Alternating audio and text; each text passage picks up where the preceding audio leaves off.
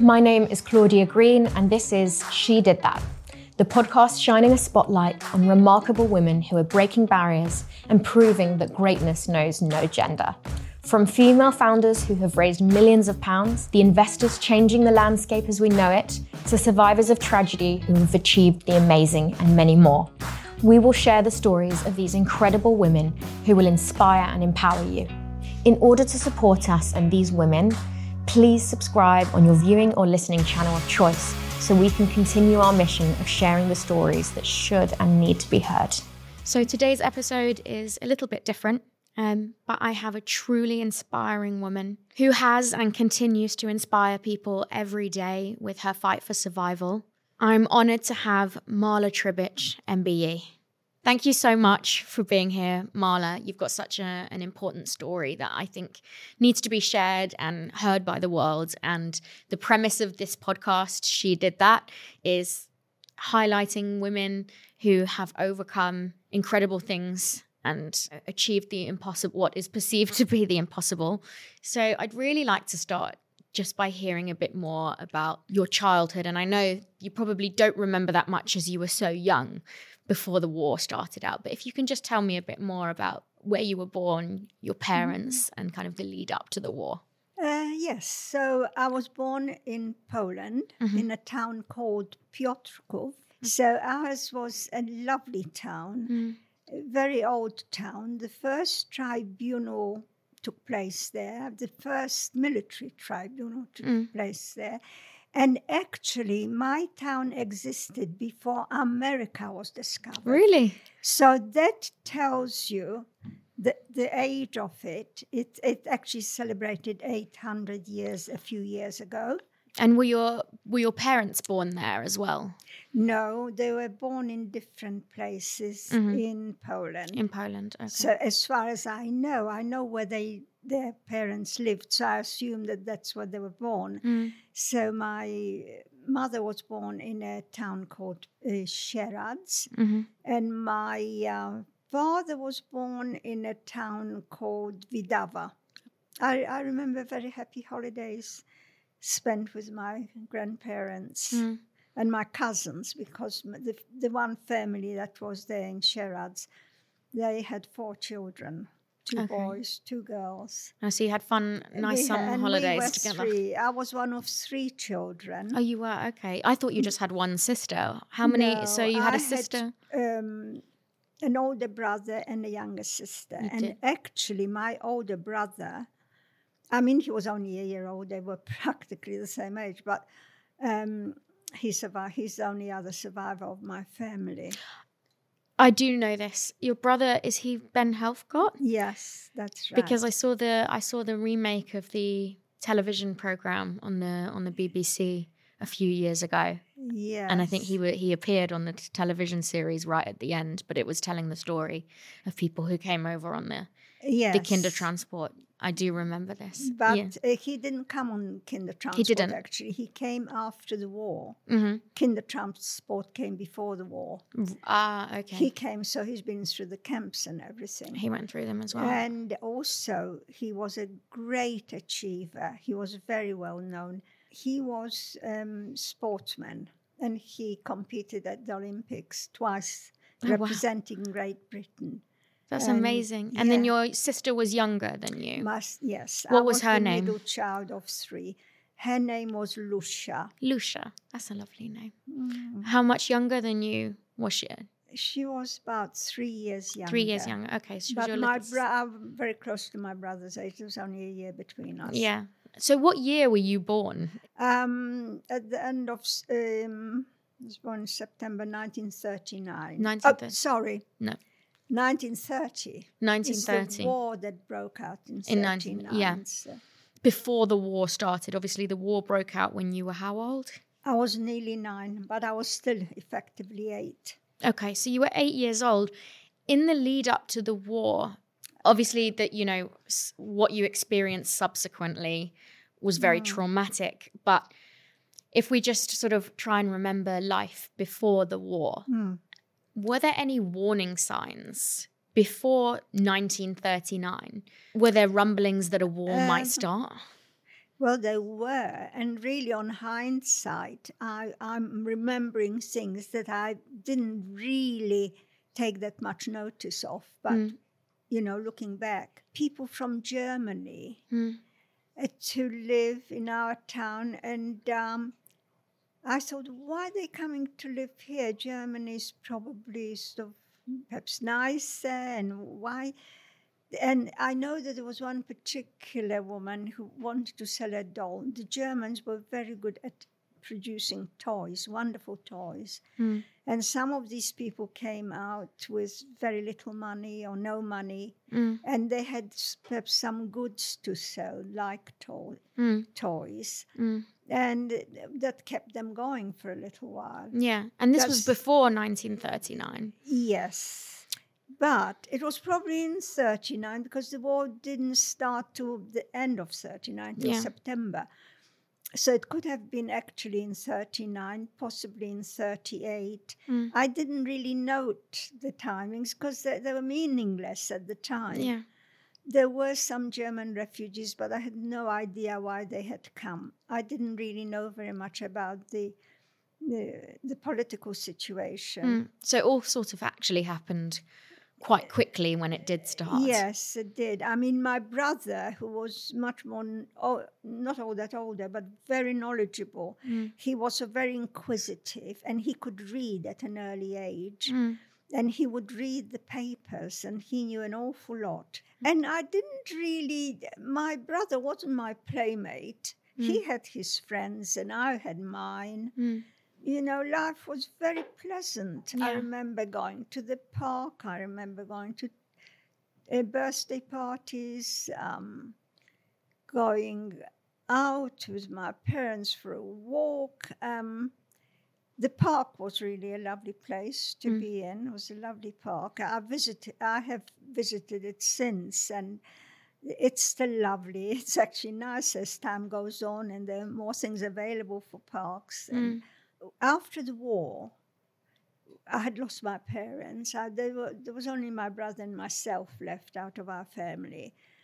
And I never thought about Poland or Piotrków, my town, because it just seemed like it didn't exist anymore. It was just something of the past. Yeah. And one day I thought, it's actually all there. It's still there, the place is there. And suddenly I got this desire to go and see it. And I thought, a couple of hours in a plane and I'll be there. Yeah. Going to the park, looking through all the places where we lived and remembering. And eventually we achieved that. But of course, Poland was occupied by Russia after the war. And conditions were abominable. There was such austerity. They used to queue up for bread. Shops were empty. It really was awful. I mean, I learned all that when I visited. Yeah. I didn't know that before, but I knew that it was occupied. Yeah. We did meet people we knew, though. Did you? They actually recognized us. Obviously, the war came as quite a surprise. Were you or your family experiencing any kind of anti-Semitism, or were you aware that maybe there was this stirring dislike towards Jews, or were you completely... I personally didn't experience it very much, but I could see it all around me. And I knew that they used to say, dirty Jew, go back to Palestine, things like that. I don't know if they said the word dirty, I'm translating now. There was an obvious anti-Semitism. It could be seen, even though I personally never was called anything, and I don't remember being affected by it. You were probably a bit too young to fully experience it. I'm sure your parents... Oh, yes, I'm sure my parents did experience it. And I could see it all around me, the same as in this country. I know there's anti-Semitism, and I see it, and I read about it, but it hasn't happened to me personally. No. Well, apart from what you went through in the war. In the war. But, I mean, in terms of this sort of common way of expressing it, that did you go back? Yeah, they used to go. I do remember in Poland, they used to say, oh, go back to Palestine. Things like that. But still, they weren't said to me personally. I was very much aware of it, yes. Yeah. So when the war broke out in 1939, did your life change immediately, or was it more of a gradual thing? No, I was changed very immediately, actually.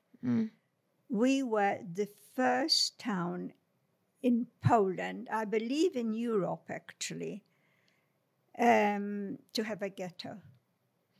And the war started on the 1st of September. And within 2 months, we had already been moved to the ghettos. They just came to your house one day and just told you all you had to leave? Well, we were told. They didn't come to our house to tell us, but no, they brought out rules all the time, and they were sort of put up. And the Jews all had to move to the ghetto by the 1st of November, 1939. So that was within 2 months of the war starting. Within 2 months, we had already been, transferred or pushed, or I don't know what to call it, into the ghetto walls. We often hear about the ghettos and that it's cramped living and poor living conditions. But really, what was it like living in the ghetto, and what was the setup? Well, it was a sort of microcosm of what it was like anywhere, wherever you lived, in the sense that some people were better off than others. Some people had more money, so they're able to afford to perhaps buy something extra on the black market because everything was rationed. And there were the privileged people because they set it up. Actually, a ghetto is a subject of its own. And they set it up like a town, a very small area, but we had a police force. We had Jewish administration. We had a president. Oh, wow. So it was like Our its own... president was named Warszawski. But there was this sense of helping other people. We just didn't turn our backs. Oh, I'm including myself because my parents were in a slightly better position. Some people were much better off than we were, and some people much worse than we were. Yeah, but the conditions throughout weren't very good. Conditions were terrible, but we had a soup kitchen, which meant that people who really were hard up, they never went completely without food or anything because we had rations anyway. First of all, there was quite a panic when we heard that we had to move into a ghetto within 2 months of the war. And we... So everybody looked for accommodation. Some people already lived in that. It was the sort of poorer part of town. But it started in this sort of better. It wasn't all terrible. And my father managed to find for us a very large room. When I say large, it was larger than a normal room. Than a normal bedroom, for example. Say it would be the size of, say, this room here we're sitting in. But it was all 5 of you in one room. Oh yes. Okay. And we took an aunt in at one point for a little while. So that's very cramped for 6 people living in one room. But we had also a kitchen. Not very big, but it was not a kitchenette. It was a little kitchen. So we had that, and it was just for us. Most people didn't have that. It's really sad that, you felt you were among the lucky ones, but essentially you'd been expelled from your home, living in a room with 5 other people, squashed. But, in every society, in every situation, you always get the better off ones and the less it's well true. off ones. And we weren't that well off. No. There were some people that had better than us, and some people that had hardly anything. Yeah. But our ghetto was quite good, actually. It was the first ghetto, but it somehow maintained the sort of conditions that some of the ghettos, when in terrible situations, like people had nowhere to live. They had to sleep in the street. People were dying, and then there was no one to bury them, and they were just lying until somebody took pity on them and managed to get them to a cemetery, because we're not allowed out of the ghetto. Oh, you had to stay in the ghetto at all times? Yeah. At first, we had something, and I can't remember clearly now. We could have a few hours outside, but it very quickly closed, and it was a closed ghetto. Only officials were able to come in and out, and the workers who were going out, working parties, and people who had a work permit were really in a way better off, because they had some contact with people outside, and sometimes they were able to bring something back, some food.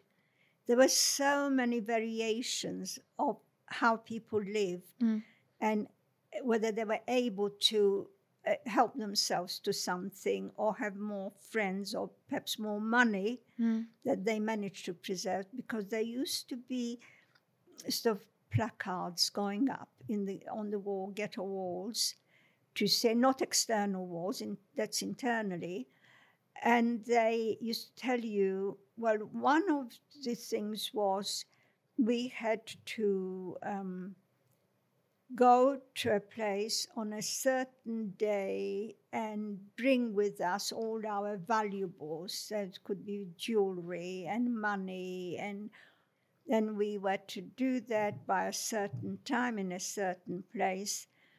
And one of the very valuable things in those days was if you had a fur coat. That could save your life, because we had very harsh winters. Yeah. But others came with it. But in any case, they could do what they wanted with us. They could take everything from us. We had absolutely no power. We were powerless. We were at their mercy.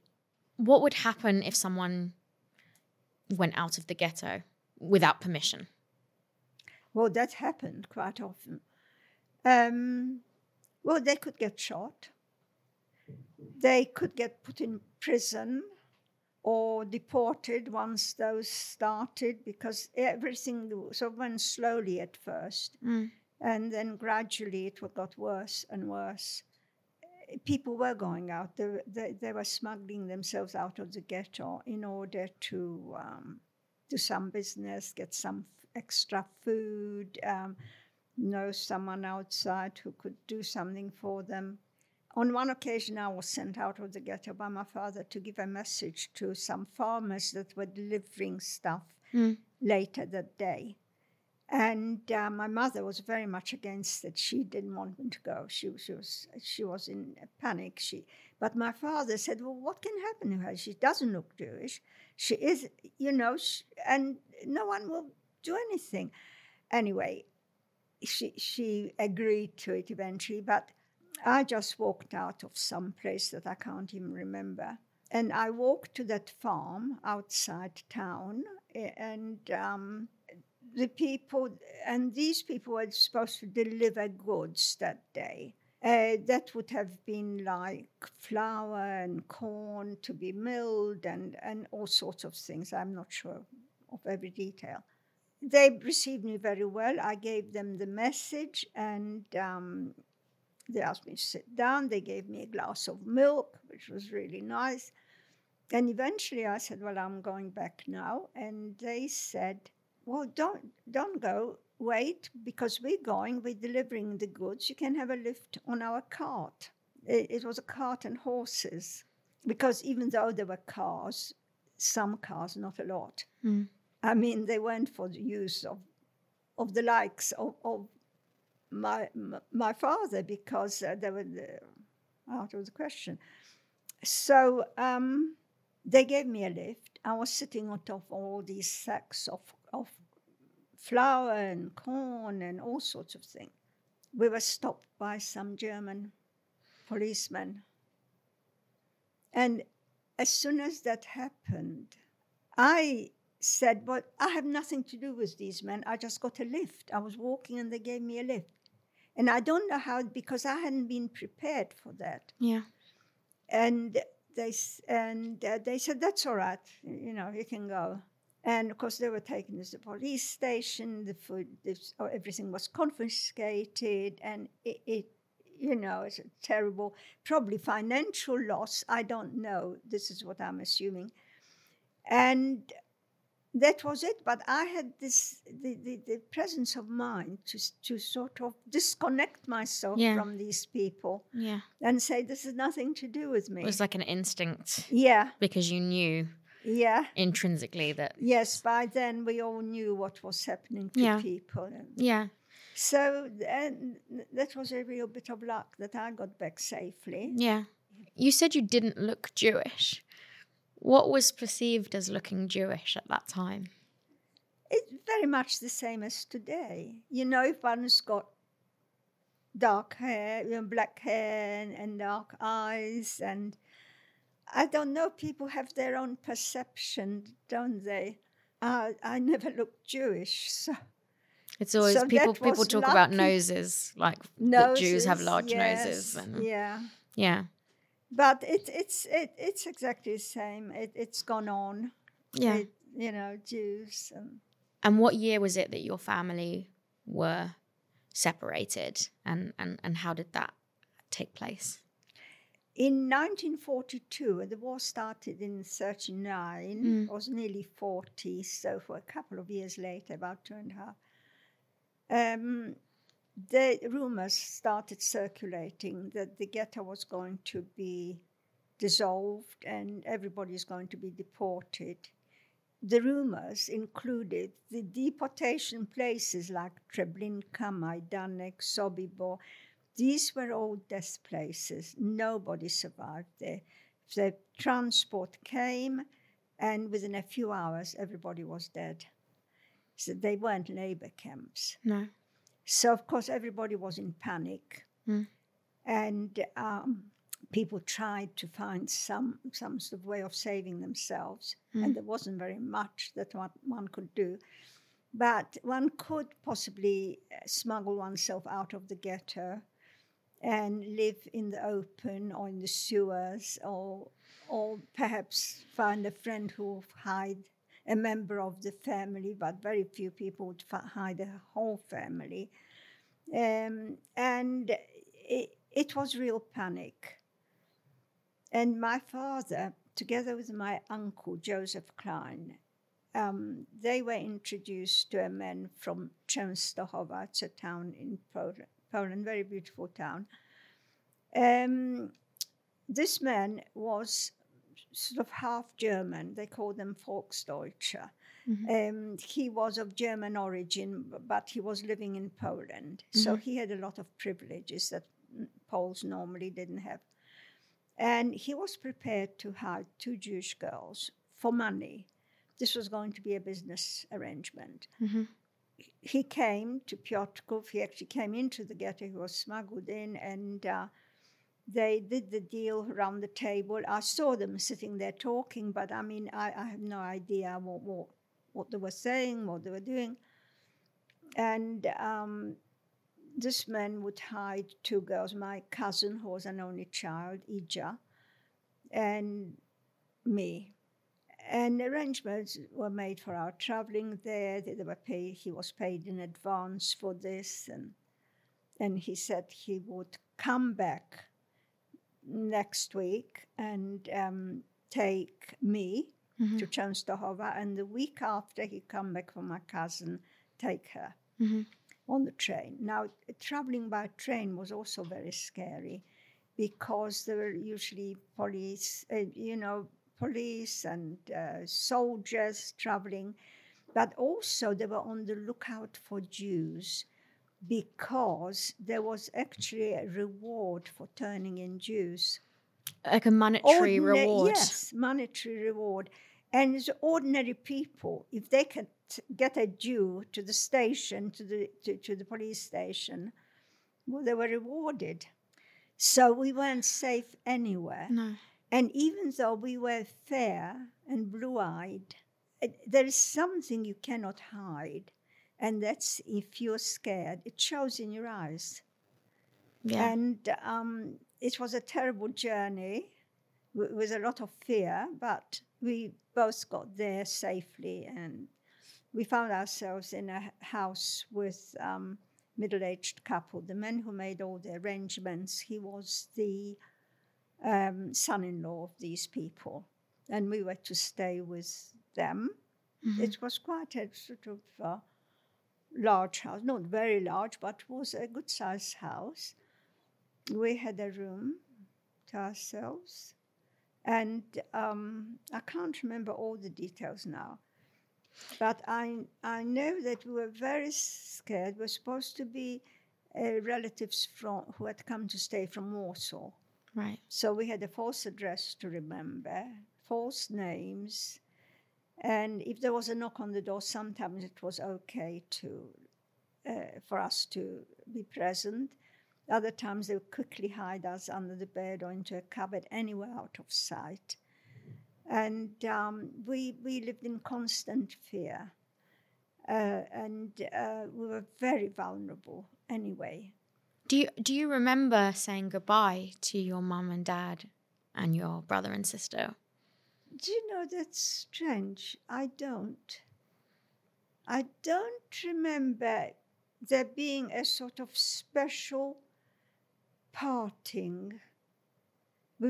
I can't imagine. Well, I can try to imagine what now that I've got my own children and grandchildren, that they must have been worried stiff, but they didn't show it, and I don't remember the actual parting. Because I haven't talked about it from the beginning. No one's ever asked me, and it's just gone from my memory. But I know we went one at a time. Yeah. How long were you hidden for? Well, I don't actually know the dates, but it was a few weeks. Oh, it wasn't long. It wasn't months or a year. Could have been a few months. Mm-hmm. But the most terrible, terrible and tragic things happened. Because my cousin, who was an only child, was very homesick. She couldn't bear to be away from her parents. And she was terrified of Germans. And she just wanted to go home. And she was so adamant about it that in the end she said she wants to be taken home. And the men said she can't because the deportations are still going on. They took quite a while, a few weeks. She said that her parents had very good friends in Piotrków, in our hometown, and they will take her in because they're hiding her parents' valuables. Mm-hmm. They'll take her in. And he said, okay. And off they went. And now I was on my own, which was much worse. Yeah. And eventually, I won't go into all the details about, there are a lot of individual things that sort of happened, but it's such a long story.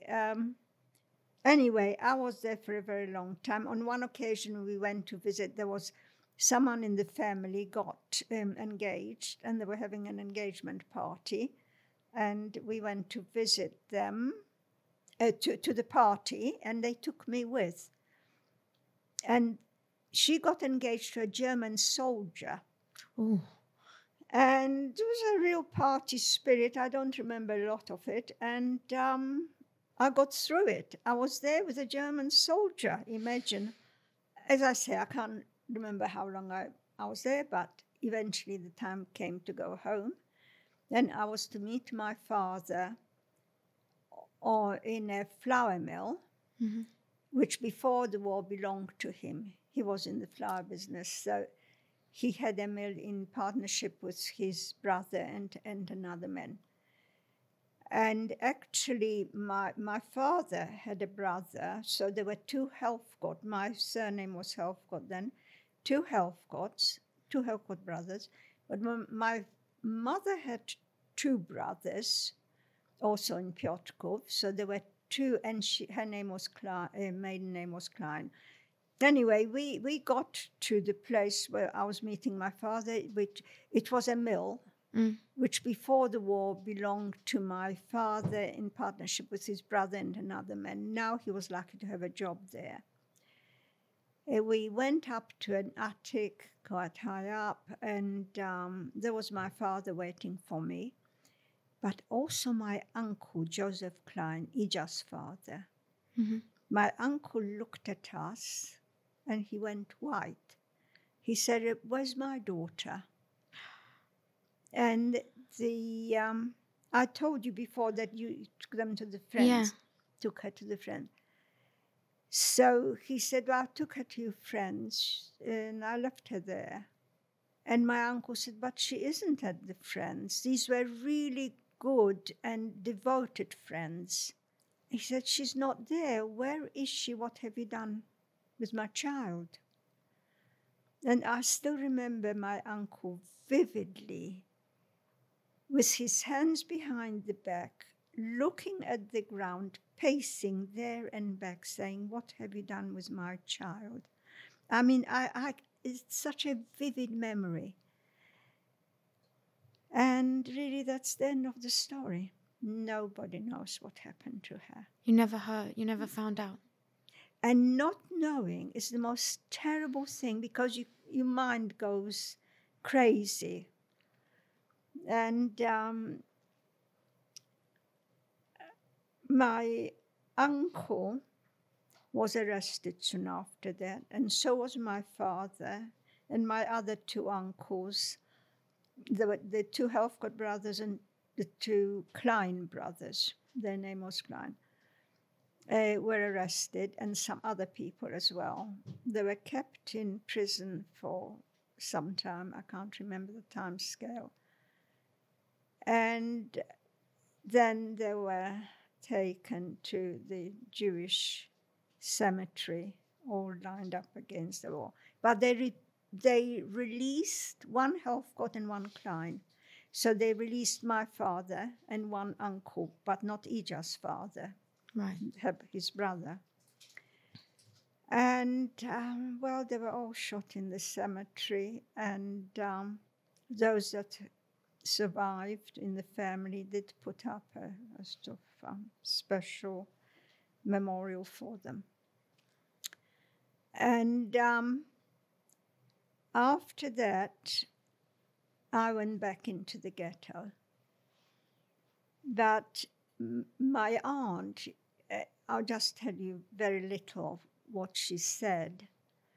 She was so devastated at losing her daughter, but I think that she lived the rest of the war years, which then included camps and all sorts of things. She thought, well, she'll be somewhere after the war, I'll find her. Yeah. But she disappeared without trace. And she found out from these good friends who were hiding their valuables that the men came, they collected one case with valuables, whatever there was in it, and he left with Ija and the case. And that's all they ever knew. That's all they know. And, you know, when you don't know, your mind just goes wild. And she said to me on one occasion, my Ija had to go into the gas chamber by herself. There was nobody to hold her hand. And, I mean, we don't know. And I often think, what, they could have just chucked her in the river, or they could have just cut her throat. You think of the most terrible things.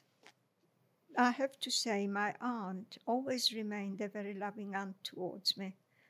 But towards the end of her life, she, I think she used to mistake me. I used to visit her. She lived in Israel then. And on one occasion, she said to me, "You're after all my daughter." I don't know in what context. I was leaving and we were saying bye-bye, and she was in a nursing home. And the terrible story. No, that's terrible. And how did you then end up being taken to a concentration camp? Well, when I got back from these people, he handed me over to my father. And when I was smuggled back into the ghetto, was the Working Party. Mm-hmm. And I didn't tell you any figures, but in our town originally had 15,000 Jews. And during the war, in the ghetto, the numbers grew to 28,000 because people from all around, Jewish people, and also they extended the German border further into Poland, and all the Jewish people living there had to be in some ghetto, and lots of them found their way into ours. And it was so overcrowded that lots of people died through various illnesses. There were various, I can't think of the word. Probably like cholera and TB and yes, all that sort of thing. But yeah, a lot of typhus and things like that. So a lot of people died through epidemics, and it reduced the numbers to 24,000. right. And it was still terribly overcrowded. But then the deportations took place, and we were sent, and I was in hiding during the deportations. And after the deportations, there were only 2,200 people left. Oh my goodness. The rest were deported to their deaths to Treblinka. A lot of people who were in hiding started coming back into the ghetto. The ghetto was now reduced to 2 half streets, where it was a whole area before, and still overcrowded. People were returning, and the Germans knew about it, but they turned a blind eye, but they had their plans. And when I came back, I went with my father into the ghetto with this column of workers. And when they thought, when I got back, first of all, I found my family intact.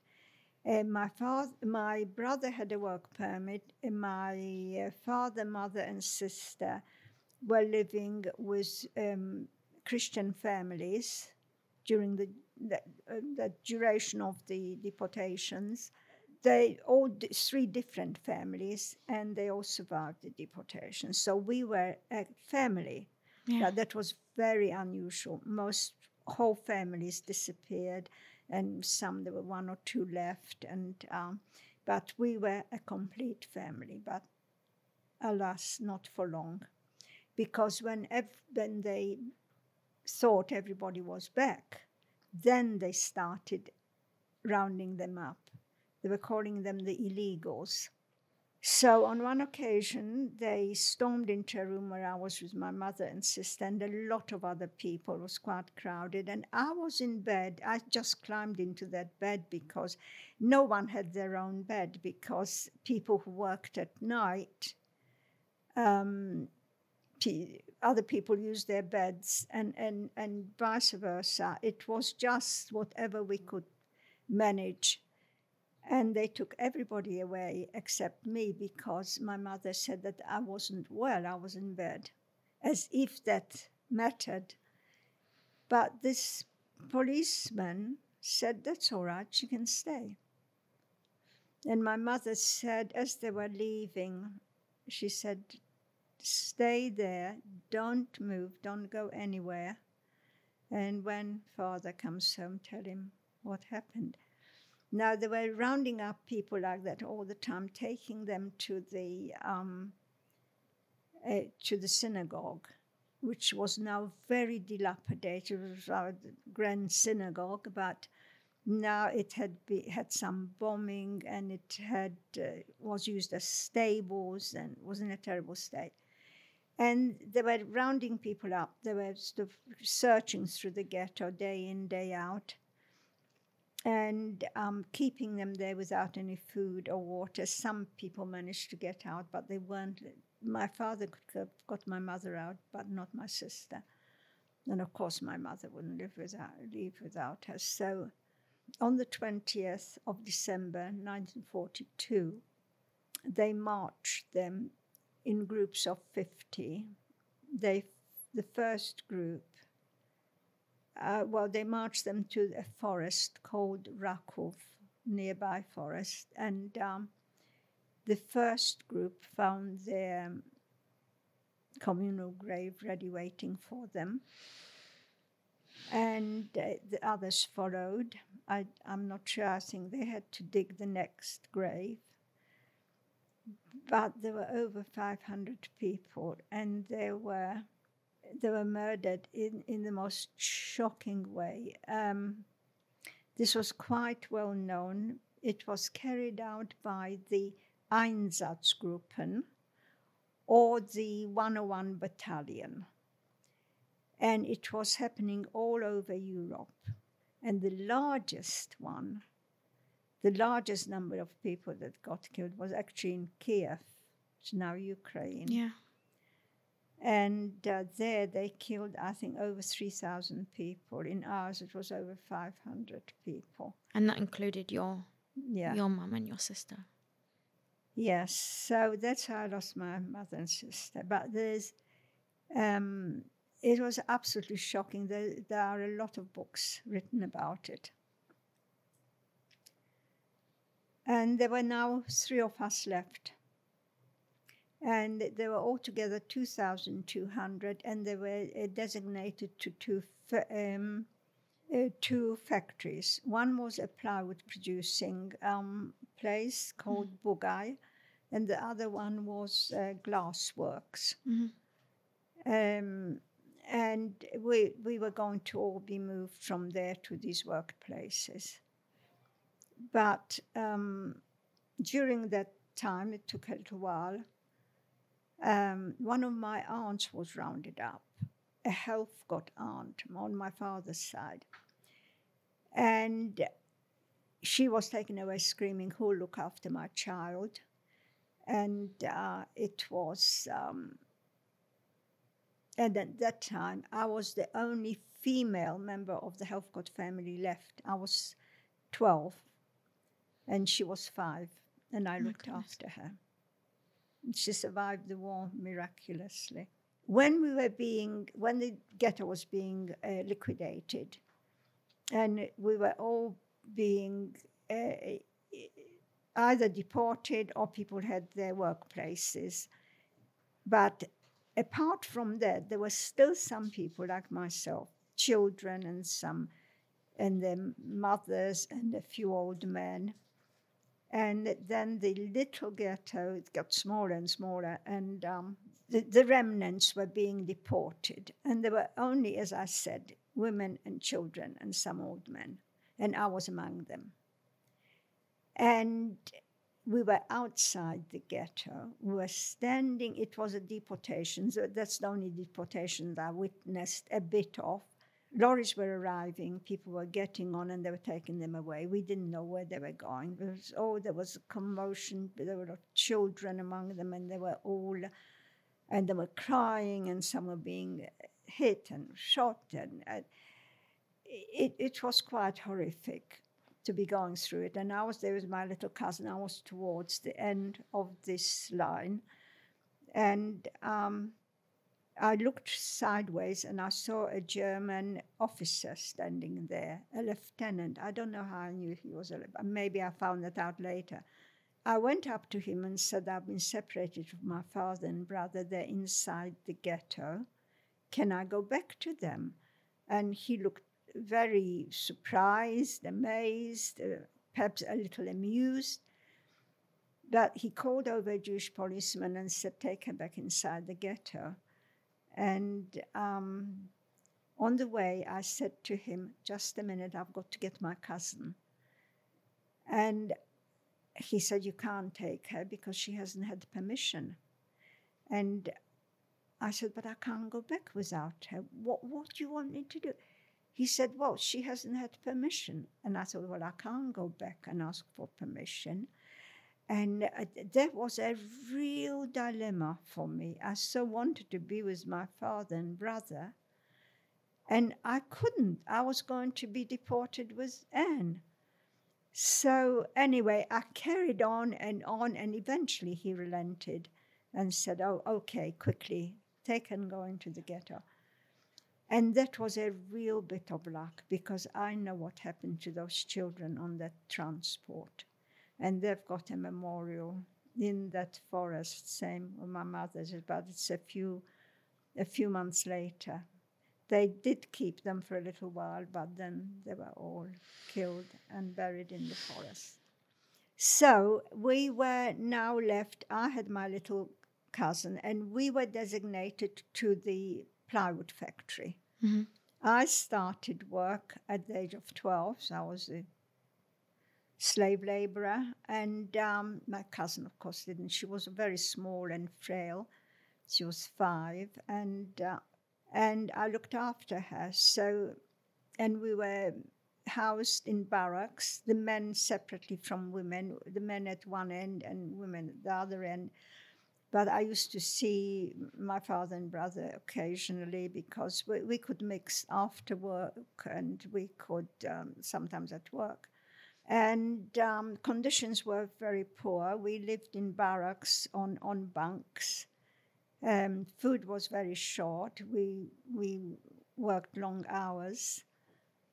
And we were there for about 18 months, when one day they walked us to the railway station, when men separately from women, and we were being deported.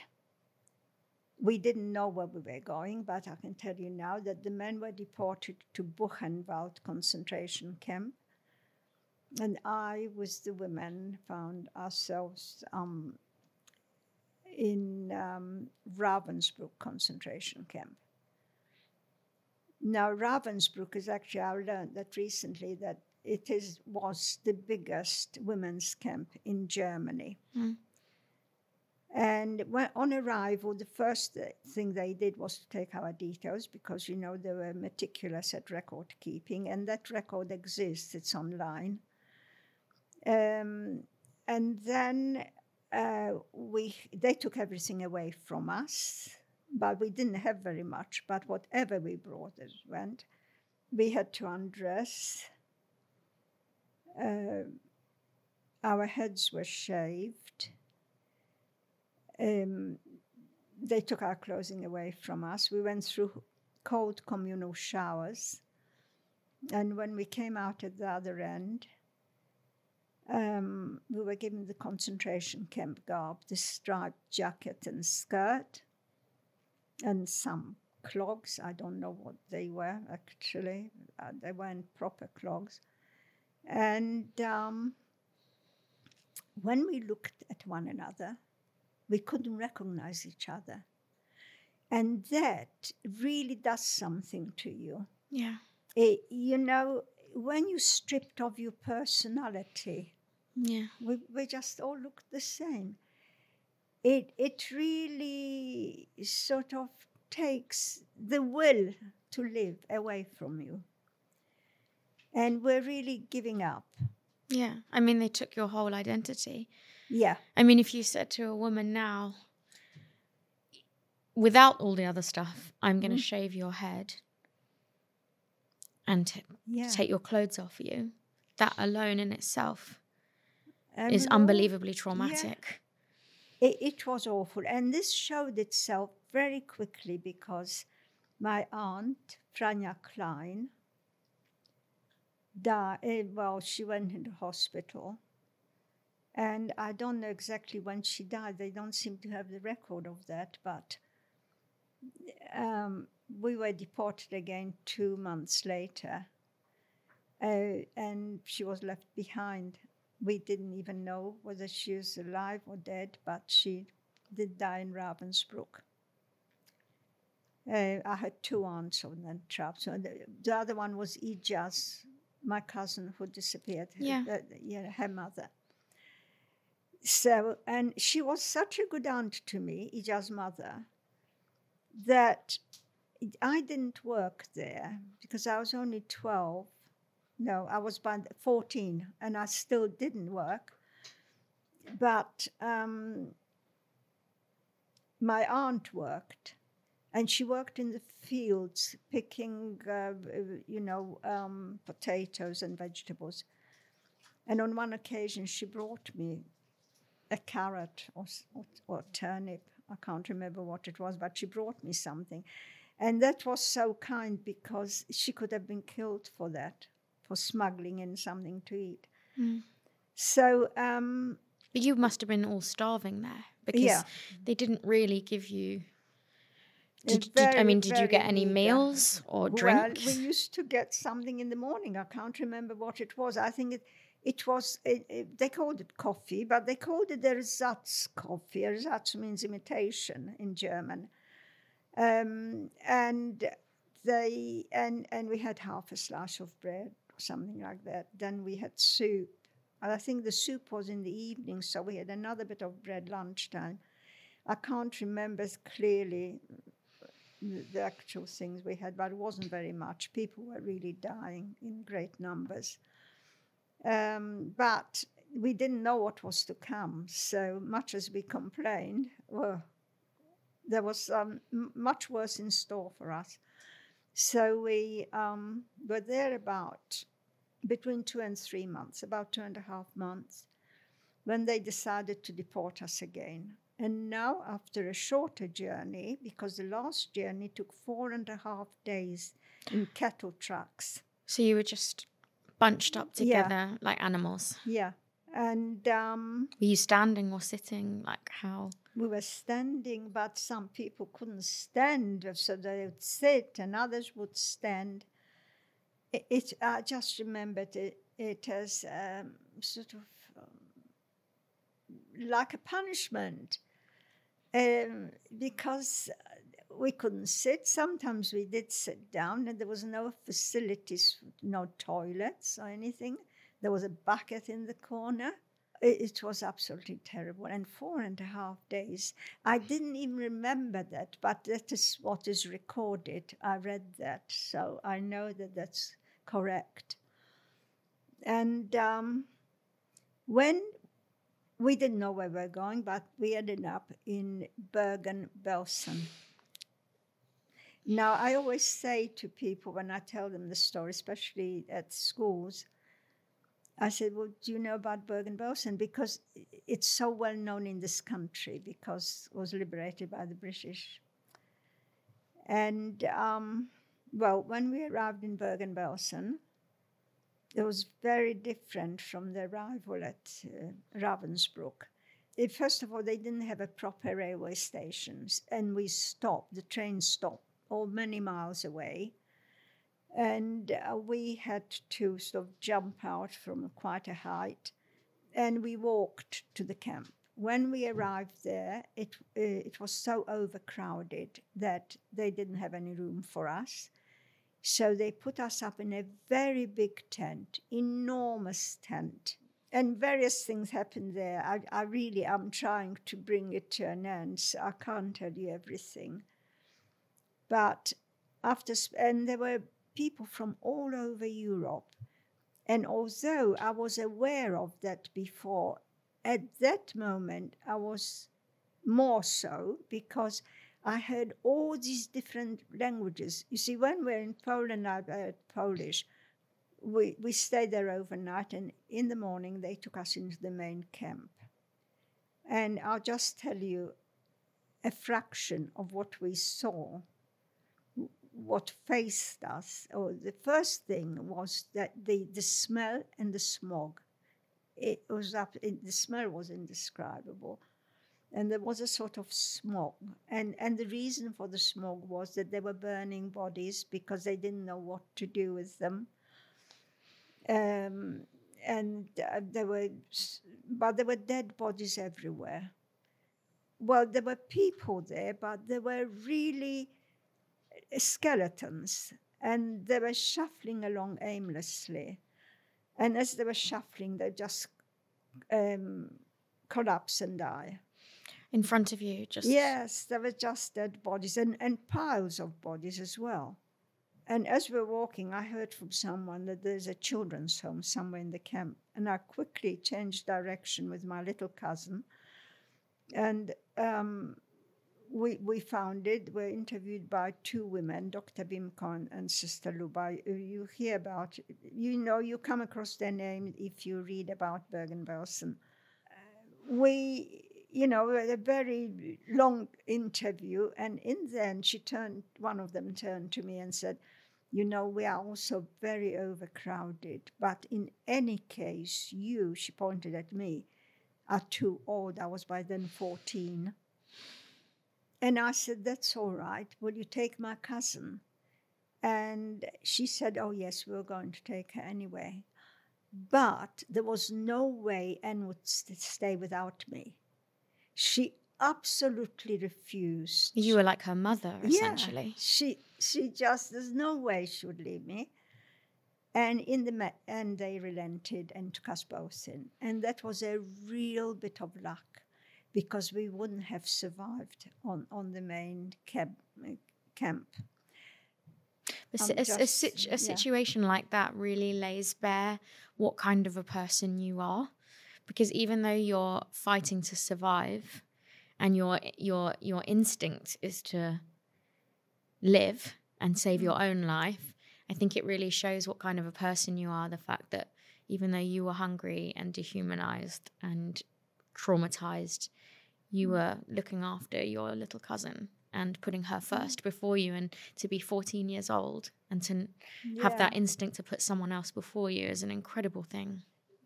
Can you tell me about your survival instinct? How does that work? Because obviously we hear about fight or flight, but what drove you to want to survive? I wasn't consciously striving to survive. It almost doesn't sound true, but I remember my thoughts and my actions, and I wasn't determined to survive, but I must have been subconsciously, because I was doing everything to try and survive. Yeah.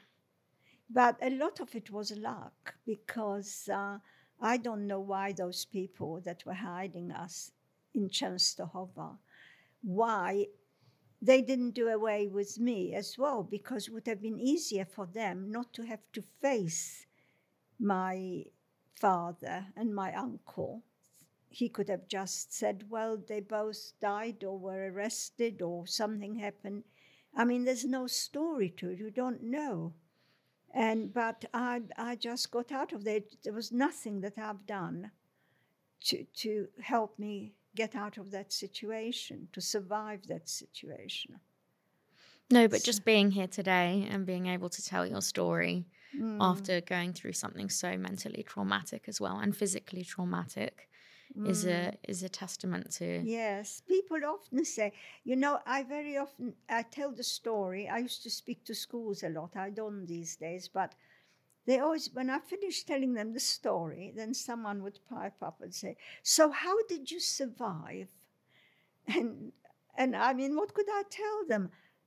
I would tell them, well, you just heard my story, so you must make up your own mind. Yeah. I don't know how I survived. I was just lucky. The fact is, there's a lot of great element of luck. Mm. But the survival doesn't just stop there. And the survival is throughout your whole life. It's living with what you went through afterwards as well. It's not just surviving that period of time. It's very much your entire existence living with that. So how was it that you got out of Bergen-Belsen? Well, after the war finished, my life was in other people's hands then, in the sense that all the decisions were made for me. I didn't for instance, say, well, I want to go back to Poland, or I want to be somewhere else. Or first of all, I was very ill when the war finished. I had typhus. I had got over the worst, but I still had typhus. And in fact, I remember lying on my upper bunk by the window, and somehow I must have come into consciousness. I was looking out and I saw people running. I didn't know why they were running or where they were running. All I could think of was, how have they got the strength to run? Because typhus is so debilitating, you just can't move. So that was the end of the war. And we were liberated by the wonderful British soldiers. And they really were amazing in what they did for us. They had to make provision. I mean, they had nothing. They had suddenly to prepare so many beds, 2,000 beds for the hospital alone. And, well, anyway, I wasn't thinking, I wasn't doing anything. I was just being attended to. So I found that after the children's home was emptied, I still stayed there. I think I was on my own, on my bunk, and I was only taken out two days later, because by then they had prepared some other accommodation. And there were dead bodies everywhere. It was just what these young people, they were young soldiers, some of them, and they came, some of the students came to help. Anyway, they came back for me 2 days later. I don't remember the 2 days, what happened during that. I was probably sleeping a lot of the time. And they came with a stretcher, 2 soldiers with a stretcher. And I said to them, oh, I don't need that, I'll walk. And of course, I got out and collapsed. I couldn't even stand. So maybe that gives you some indication of that. I must have been I thought I could walk when I couldn't stand. So I must have perhaps been very optimistic during that period. Do you remember how it felt when you finally got to leave and you knew you were going to be brought to safety? I remember a kind of happiness to have food and to be in a clean place and to be human again. But then that was overcome by, well, who survived? The grief of... To overcome the grief, yeah. Did you know at that point who had survived and who hadn't? Did you know that your brother Ben was alive? No. I knew my mother and sister they hadn't survived, but there was still my brother and father, but my father didn't survive. And my brother, I learned quite a lot later that he did survive and came to England. How many years later? No, it wasn't years. It was perhaps a year. But I was sent to Sweden after the war. Mm-hmm. Well, Ben was sent to England after the war. So eventually, and there were people who were going around and taking, they were taking numbers and names and see who survived, to put people together, families. And some people weren't reunited for a very long time. And I heard apparently one after 50 years, because they had gone, this particular one had gone to Australia. In those days, that was so far away. It sounds like it's come nearer now with all the transport available. So you moved to the UK after about a year and you were reunited with Ben? I moved to Sweden. Mm-hmm. I was in Sweden for nearly 2 years. And halfway through that, Ben found me.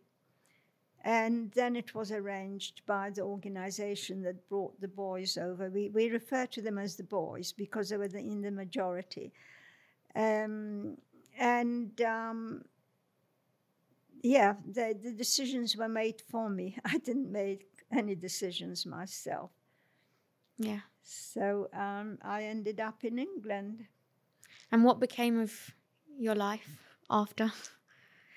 Well, I very much wanted to go to Israel because when the young people were their hope to sort of, and when Israel was established, that there would be young people there. I was with a group of children, and we were very devoted to one another. And after the war, we had really a nice time in a way, because we were sort of savoring this freedom and the food and the kindness, and it was all so wonderful. And when I came to England, I was very involved with various clubs and things. My first priority was to learn English, and I was brought over by the Central British Fund, which brought over all the kinder transport. And actually, every person that came over had to be guaranteed £50. And I found out my guarantor, but of course very late. Too late. He isn't alive now to say thank you. But it was a £50 guarantee for every person that came into England. And this organization was wonderful. They were absolutely...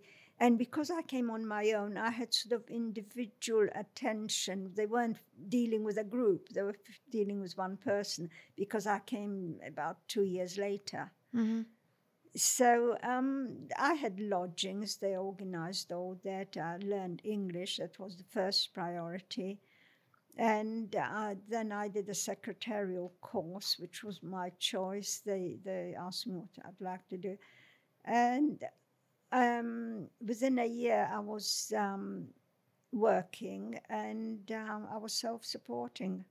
Wow. And very little. My first job was £4.50 a week. My goodness.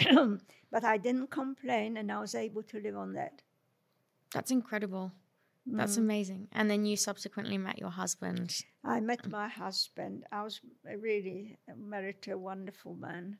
I often think, why did he choose me? He was already, he had finished his study. Actually, his studies were interrupted, and he was in the army for 5.5 years. And he came back to England from abroad in the army. He always used to say, well, I came to England the same time as Mala. And I thought, oh, you can't compare that. I thought he just wanted to make me feel that everything was quite normal. I came under different circumstances from him, obviously. And I thought he was just saying it because he wanted to identify with me. But in fact, after he died, and when I looked through his papers, he did come to England the same time. I think it was the same day or the next day, because he was abroad with the army from Sweden. I mean, we didn't know one another, obviously. But who wouldn't want to be with a woman like you? I mean, someone with that much grit and determination, and then has supported themselves. I never saw it that way. I suppose looking back, I can see that I obviously did a lot towards my survival. But at the time, it didn't feel like it. I was only doing sort of ordinary things. I don't think it would be right to record this podcast without recognizing the fact that right now, in 2023 in the UK, there has been nearly a 1,500% increase in anti-Semitic crimes. And I can never, ever compare my experience with yours. I hope I never have to. But for me, it's felt very, in its own way, dehumanizing. celebrities you were a fan of, you don't like anymore because they've made comments, and you kind of lose yourself. People you respected, people you worked with, and especially knowing what's happened to my ancestors, it does make me and a lot of people around me very, very fearful for the future and whether we have a future here in the UK. Do you see any similarities between what is starting right now to what you saw before the war, to the Jewish people? Well, I'll tell you, perhaps I'm very naive, but I could never imagine this happening in England. I think it's the best country in the world. And although there is a lot of anti-Semitism now, and it's all coming, well, the current war between Israel and Gaza is not helping. And there's some extraordinary things happening there, which are really awful. And when I say that, they're awful from the point of view that they're fighting with one another, and hopefully the outcome will be sort of fair to both of them. But I can't imagine that any of those pogroms that we know about, we've heard about. I personally don't know about them, but I've heard of them. And all those other anti-Semitic outbursts and happenings, I can't imagine them happening in this country to the same extent that they did in those days. Mm-hmm. Pogroms where people were being killed in the street anywhere. It was like a free-for-all to kill Jews. I can't imagine that ever here. I know the statistics are absolutely shocking and really frightening. And I really don't know what to say. I don't think it can happen in England that they would ever kill Jews in the street and get away with it. No, but they are calling for our blood in the streets now. Well, they are, and I know. I'm very shocked by it, but the people who are doing it don't really represent the British people totally, because there's been such a big influx of other religions, and perhaps the English people some of them may feel it, but not to the extent that we see it. I haven't gone into it carefully and studied it. I read the statistics and I'm horrified. But there's one difference now, that the Jews know how to defend themselves. Even though it's heavily criticized. Yeah, but they can't do it with the impunity that they used to do it. So I'm being optimistic. I'm an optimist. That's comforting. And it certainly makes me very, very, very proud to be Jewish, especially hearing your story. I see it as a privilege rather than an affliction. I'm really proud of my Jewish heritage, and you should be incredibly proud of everything you've achieved. I know that you've made it your life's mission, educating people about what happened during the Holocaust. And may people hear about this for generations to come as well. But thank you so much, Mala. This has been very emotional, but very important. So thank you so much for being here. If you would like to support the Holocaust Educational Trust, I have put a link in the description of this episode where you can donate money to help us share the story and spread awareness so that generations to come know what really happened.